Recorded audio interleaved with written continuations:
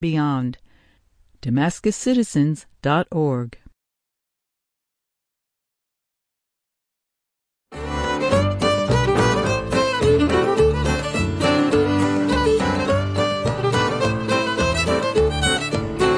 This is Rosie Starr for Radio Catskill. Welcome to Farm and Country, locally produced radio about rural life in the Catskills and the Delaware River Valley. On today's show, Keith Hubbard's Star Talk helps us locate the winter circle in the evening sky. Jennifer Canfield shares her enthusiasm for keeping horses on the Canfield Farm in Wayne County, Damascus, Pennsylvania. In her segment Now You Know, Stephanie Phillips shares more of her conversation with Richie Cheeger, who raises pet chickens in his Sullivan County backyard. We'll hear about predators. All of that coming up on today's Farm and Country. First, news headlines from NPR. Live from NPR News in Washington, I'm Nora Rahm. There were largely peaceful protests last night in Washington, D.C. and elsewhere following the release of videos showing the fatal beating of Tyre Nichols by 5 Memphis police officers. Christopher Blank from member station WKNO in Memphis reports on a night of protests there. Tyre Nichols! Tyre Nichols! Protesters shouted his name and closed down a bridge, a peaceful demonstration for Tyre Nichols, who died 3 days after being beaten by police. The January 7th incident was captured on 3 police body cameras and 1 police surveillance camera. Officers can be seen trying to pin Nichols' arms. They aim pepper spray, punches, and kicks at his face. The videos came, as promised, following Thursday's indictment of the 5 officers on second-degree murder charges. Multiple other police and 2 EMTs also faced disciplinary action. After the videos were released, 2 sheriff's deputies, seen briefly in the footage, were relieved of duty pending the outcome of an investigation. For NPR News, I'm Christopher Blank in Memphis. The FBI says it's dismantled a major ransomware group called Hive. Now, the State Department is offering a reward for intelligence connecting the hackers to foreign governments. NPR's Jenna McLaughlin reports. For months, the FBI has been hiding inside the private networks of a major criminal ransomware gang called Hive. There, they gathered intelligence to help over 1,000 victims recover their files, saving over $100 million in ransom payments. Then, the FBI took the gang offline. However, the Department of Justice hasn't announced any arrests yet. That may be because the government is still hoping to gather more intelligence about the group, which experts say has connections to Russia. The State Department is offering up to $10 million for information about people working with the Hive ransomware gang while taking orders from a foreign government. Jenna McLaughlin, NPR News. Vice President Kamala Harris hosted a summit at the White House yesterday on speeding up the removal of lead pipes across the country. The administration is committing $15 billion to the effort. Harris said Americans have the right to clean water. Many may not be aware, sadly, that it is not a right that is guaranteed to all the occupants of our country. That in many communities, families, children, parents cannot take for granted that they will turn on a tap and that clean water will come out. Exposure to lead can damage the brain and kidneys. It's especially dangerous for children. Former Vice President Mike Pence says that he takes full responsibility for the classified documents found in his home in Indiana. Pence says mistakes were made and he's cooperating with investigators. You're listening to NPR News from Washington. Tens of thousands of tech workers have been laid off in recent months. In an industry that once offered endless opportunity, the workforce is now battling over a small number of jobs. Competing with that market is crazy because right now it's like flip, right? The situation flip. And for those on work visas, there's a tight deadline to nab one or leave the country. That story Monday on All Things Considered from NPR News.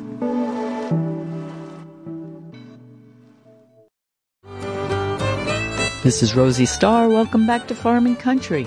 Coming up on today's show, Jennifer Canfield shares her enthusiasm for keeping horses on the Canfield Farm in Wayne County, Damascus, Pennsylvania. In her segment Now You Know, Stephanie Phillips shares more of her conversation with Richie Cheeger, who raises pet chickens in his Sullivan County backyard. We'll hear about predators. But first, here's Keith Hubbard with this week's Star Talk Report. Thank you for joining us on Radio Catskill for this week's locally produced Farm and Country.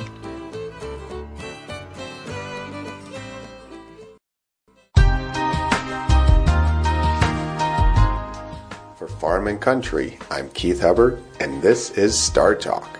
A circle of bright stars occupies a large portion of the southern sky in the winter. The winter circle is composed of 7 bright stars spanning 6 constellations. The winter circle is centered around the most conspicuous constellation in the winter sky, Orion. Orion dominates the southern sky throughout the night during winter. To find the winter circle, locate the brilliant blue star Rigel on the lower right side of Orion. Travel clockwise to find the southernmost and brightest star of the winter circle, Sirius, in the constellation Canis Major. If Sirius is at the 6 o'clock position, then the next star, Procyon, is at the 8 o'clock position. Procyon is the brightest star in the constellation Canis Minor. At the 10 o'clock position lie the duo Castor and Pollux, the brightest stars in Gemini. Heading up to the 12 o'clock position is the northernmost star in the winter circle, Capella. Capella is in the constellation Auriga the Charioteer. Auriga resembles the shape of a house that we all drew in grade school, with Capella being the bottom right star of the base of a house whose roof is inside the winter circle. Continuing around the circle, we arrive at Aldebaran, the star that marks the angry red eye of the bull in Taurus. Going from Taurus to Rigel completes the winter circle. The winter circle is high enough in the southern sky to be seen around 9 p.m. and can be found in the evening sky through the end of March. If you have any questions, comments, or ideas for future Star Talk segments, my email address is startalk@farmandcountry.org. For Farm and Country and Star Talk, this has been Keith Hubbard, reminding you to keep looking up.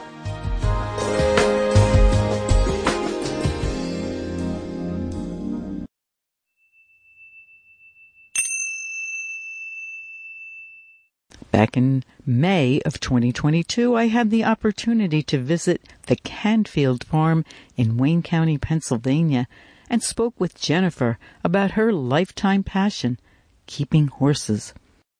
For WJFF Radio Catskill and Farm and Country, this is Rosie Starr in Damascus, Pennsylvania, at the Canfield Farm. We're going to speak with Jennifer Canfield. Jennifer manages horses here on the farm. So say hello to our audience and please introduce yourself. Hello, I'm Jennifer Canfield, and it's a pleasure to be here with Rosie. I'm here, I guess, because I have horses. So I've had them most of my life. I was a city kid. I was born with horses on the brain, to the great displeasure of my parents.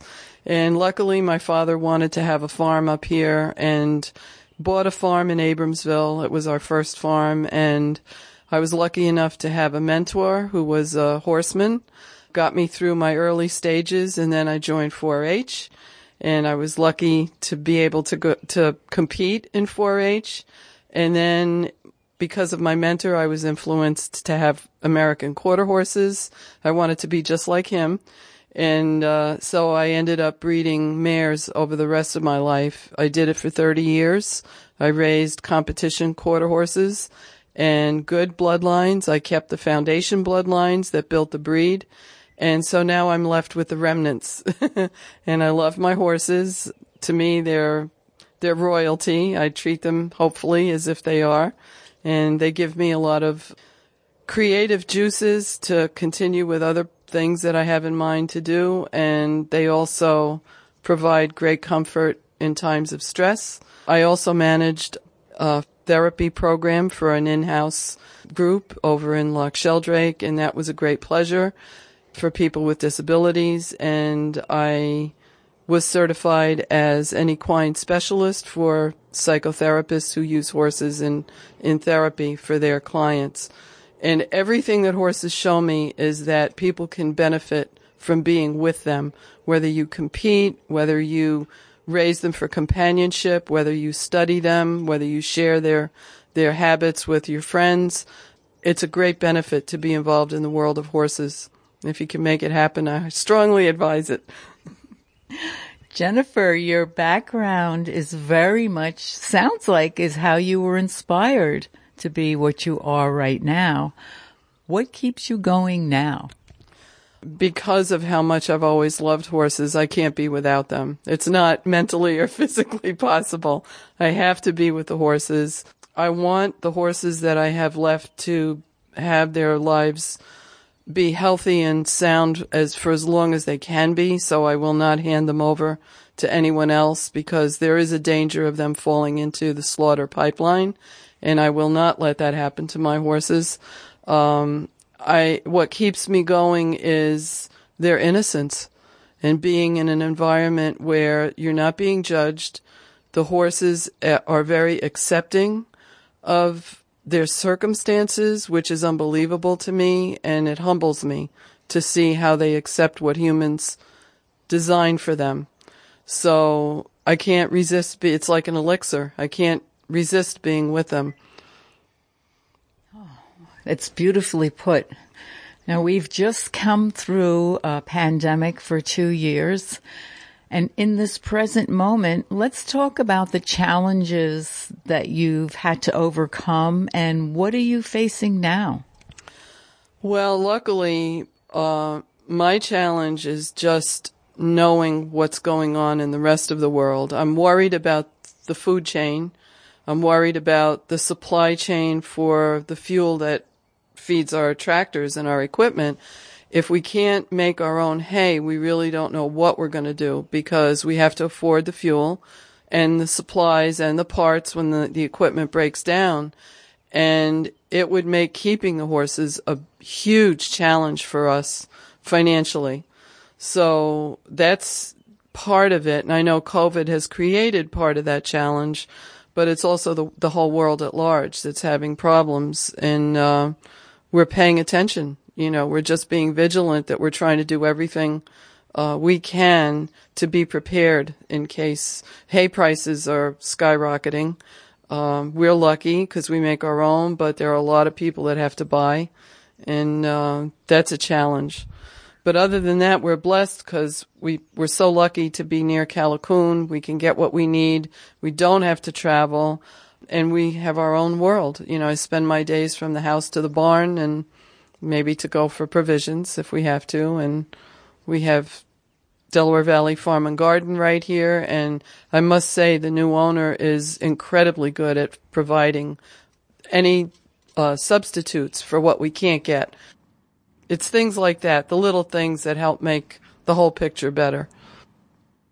So Jennifer, you were a 4-H member and you are very knowledgeable about horses. Let's talk about the health of the horses at the present time. Well, environmentally, I watch for major weather events because I don't know what diseases might come across the plains and the hills and the mountains. So I'm paying attention to diseases like West Nile virus. If I see a mosquito, I freak.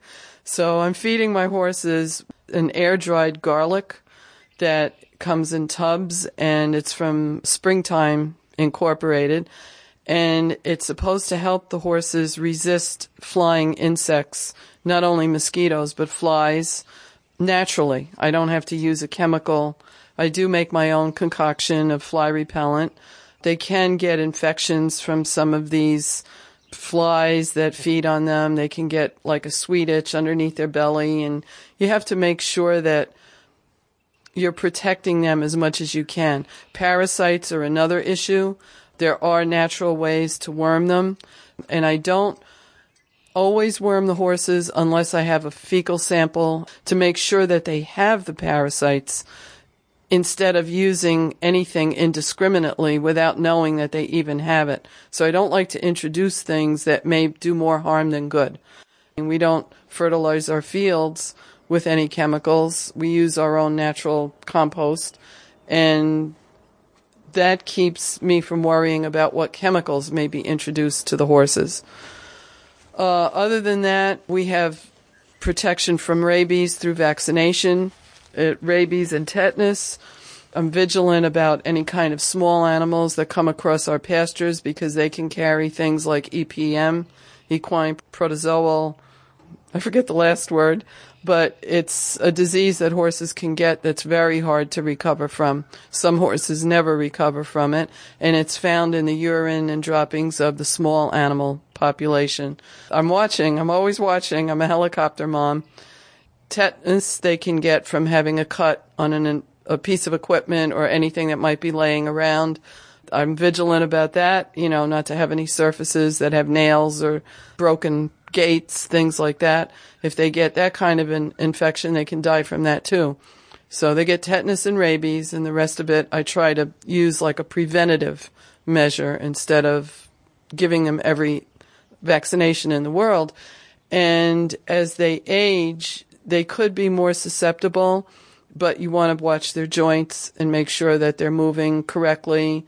If you need to supplement, you've got to do that. I balance out their meals with a mineral supplement and something for the omega-6s. I use ground flaxseed, which is also organic. I was able to find through our local store. All these things enter into it. And weather, I try to protect them as much as I can. I bring them in during weather events. I'm lucky to have a barn that I can do that with. So a lot of people aren't. And lean-tos are fine as long as they have protection from the wind and the freezing rain. Once they get that wet and that cold, then they're losing energy. You have such an impressive bank of knowledge. Do you have a complimentary veterinarian in your back pocket that you can call on? I do. I use Dr. Joe from Youngsville. We didn't always know each other because all of my activities took me in toward Wayne County. So I was with Cherry Ridge in Honesdale, and I started with Dr. Berline when my dog had a problem with her back. And I saw a lot of vets after that. And finally, when I started working at New Hope in Loch Sheldrake, I thought, well, I can bring my dog to work. I might as well stop at Dr. Joe's and get him what he needs there. And since then, it's been a real hoot. Dr. Joe tells it like it is, and he comes for my horses, and then I see him for my dogs and my cats also. So, yeah, I guess you could say he's in my back pocket, but he's really in our pockets. When you think about it, how many times I see him. So, well, before we close, is there anything else you'd like to talk about? Is there anything in your personal life that translates to what you do in your daily life that you'd like to share? I think you might be a writer. Tell us what you're working on. I am working on a book. It's about the origins of one person's relationship with horses as it relates to their life in this time and what might have been precipitated by a previous life. So I'm exploring that, but the point of the book is to explain how our relationship to horses can evolve, whether it's in this lifetime or the next lifetime. If you can do that, you find how rich that fertile ground is, because horses really do teach you self-knowledge. And that's the point of the book. And I'm also a horse advocate, as you can tell. So I'm getting that in there, too. Thank you for taking the time to speak with us. And thank you, Rosie, for everything you do. It's a pleasure. Always a pleasure. For WJFF Radio Catskill and Farm and Country, this is Rosie Starr in Damascus, Pennsylvania, at the Canfield Farm with Jennifer Canfield.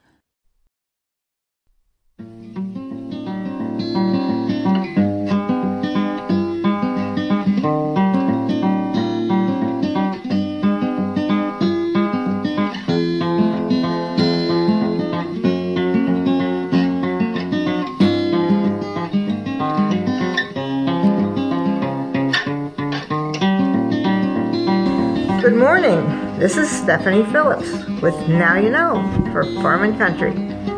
My guest today is Richie Cheeker, a former teacher in Fallsburg. In his retirement, he is a strong environmental advocate and keeps a variety of pets: 2 dogs, 3 cats, 2 parrots, and chickens. Today he'll expound upon chickens, which he tries to keep in his backyard. Richie, where did you grow up? I grew up in Brooklyn. The first 10 years of my life I lived in Williamsburg, and then I moved to East Flatbush. And I lived there till I moved out of my parents' house once I got a job teaching. And then from there, when I met my wife, we moved up here. Where do you live now? I live outside of Monticello near Forestburg. We have 9 acres, and it's my own haven for animals and for myself. I love the country. I wanted to live in the country my whole life. I never liked the city. I'm with you. Okay, let's focus on chickens. Yes. How many do you have, or I should say, did you have? Yeah. And were they hens or roosters, and what kinds, and what did they look like? Well, I've had up to 50 at a time. The past several years, I've had about a dozen. I had a lot of New Hampshires, which are my favorite breed and always have been. But I also have dark Brahmas, white Leghorns, I have brown Leghorns. I had Jersey Giants, I've had light Brahmas, a lot of different breeds. About 2 years ago, my 2 roosters, I had male New Hampshire and a male dark Brahma. The dark Brahma, his name is Myron. I don't know how old he was because I got him as an adult, but he's been there for years, and he's a very easygoing, good-natured chicken. He's a real pet. He was very good with Harry, the New Hampshire rooster. Harry was 3 months old when I got him, and for years they got along fine. And then one day I came into the coop, and they were bloody as you can be. It broke my heart. They were bloody, and I think Myron got some neurological damage. He's never been the same. So we got another coop for them, for Myron, actually. I figured I'd put him with a dark Brahma hen or 2 in a separate coop. And we bought a coop that was advertised that it would be big enough for 10 chickens. If you want to buy a chicken coop, don't buy it from Easy Coop. Don't buy it because they didn't tell the truth.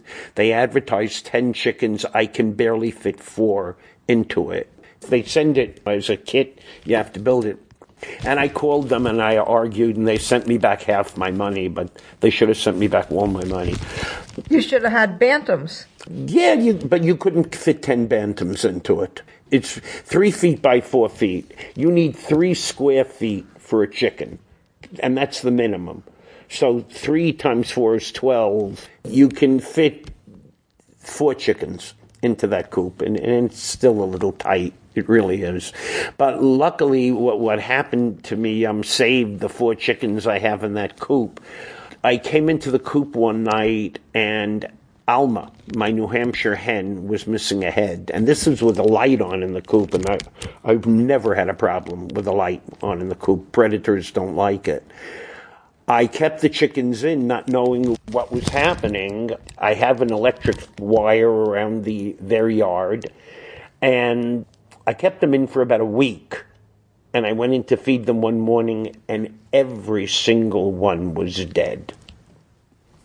One was missing a head, the other just were dead. We think it was a martin or a fisher, something in the weasel family. My friend, who does a lot of contracting work for me, found a hole underneath their nests, which are mounted on the wall. So we have to wait till the spring. I'll clean out the coop thoroughly, and we'll rebuild that part of the coop, and maybe I'll get more chickens, because I'd like another flock of New Hampshires or maybe light brown Leghorns. Yeah. I can't remember what New Hampshires look like. Can you describe them? Okay. The New Hampshire was produced from the Rhode Island Reds. They are a lighter red than the Rhode Island Reds. It's an all-red bird with some black flecking in the neck and in the tail and on the wings. It's rounder. It's a lighter red, and it's built somewhat differently. But it's an all-red chicken. Brown, actually. You can call it brown because that's what I think they are. And what type of enclosure did you have, or do you have? The big coop is 10 feet by 12 feet, and I used to let them run all over everywhere they want because they had a ball. They'd run through the woods. I have 9 acres, and they really had a good time until I found a pile of feathers. And Gladys, who was a New Hampshire hen and had the disposition of a dog, she could have been in the woods playing and you just called her and she'd come running to get a piece of bread or something from your hand. I found her just a pile of feathers. So we built a fenced yard in back of the coop with electric wire around it, and it's been safe for years and years and years. And now this was in the coop. You didn't get through the electric part, but this was a hole in the coop that he got through. I had no idea. It broke my heart. Do you use chicken wire in your fencing? Or I used chicken wire on the bottom because sometimes if they want to set, I let them have chicks. They go broody, which means they want to sit and have chicks. I don't want the chicks getting out, so I've got chicken wire on the bottom, and it's just a little bit bigger. You know, the holes in the wire are a little bit bigger toward the top. The fence is about 4 feet high. So you've kind of got chicken wire at the bottom and hog wire at the top or something like it. Yeah. Did you build it yourself? No, I've got 2 left hands. When it comes to building things, I'm not good, but I do have a friend who's fantastic. He helps me and work with him, but he'll help me. I mean, if he says, hammer a nail in here, I can do it. But for me to do it myself, I'm not very good. Yeah, we had the same problem last spring, and I think it's in the spring that you get the problem because the little animals, whatever they are, weasels or whatever, are smaller, and they can get through even the chicken wire.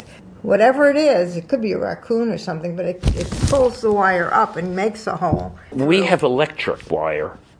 With the electric wire, the predation stopped, and the chickens seemed to be fine. The only problem I had was when the 2 roosters fought. But now all I have is 4 chickens. I have Myron, I have his wife, Rosamond, another dog, Brahma, and she went broody. But the weirdest thing happened. She had a bunch of eggs under her, and I think she ate them.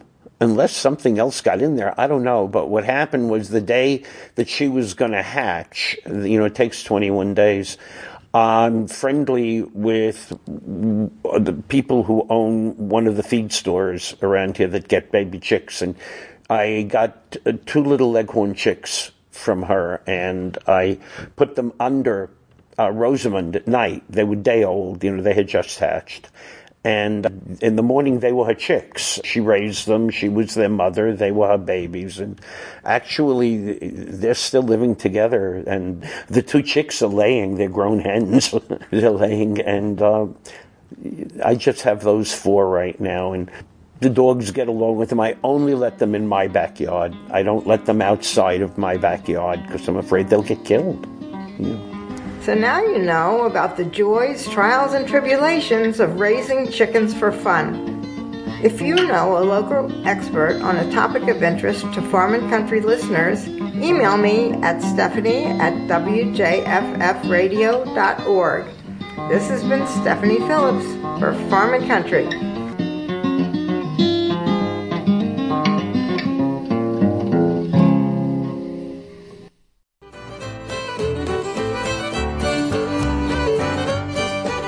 We hope that you enjoyed our show this week with production by Radio Catskill volunteers Keith Hubbard and Stephanie Phillips. Special thanks goes to our guests, Jennifer Canfield, for her wisdom on raising horses on the Canfield Farm in Damascus, Pennsylvania, and Richie Cheeger from Sullivan County, New York, for his compassion and enthusiasm raising chickens. This has been your host, Rosie Starr. Thanks for listening local to Farm and Country and supporting Radio Catskill, public radio for the Catskills and Northeast Pennsylvania.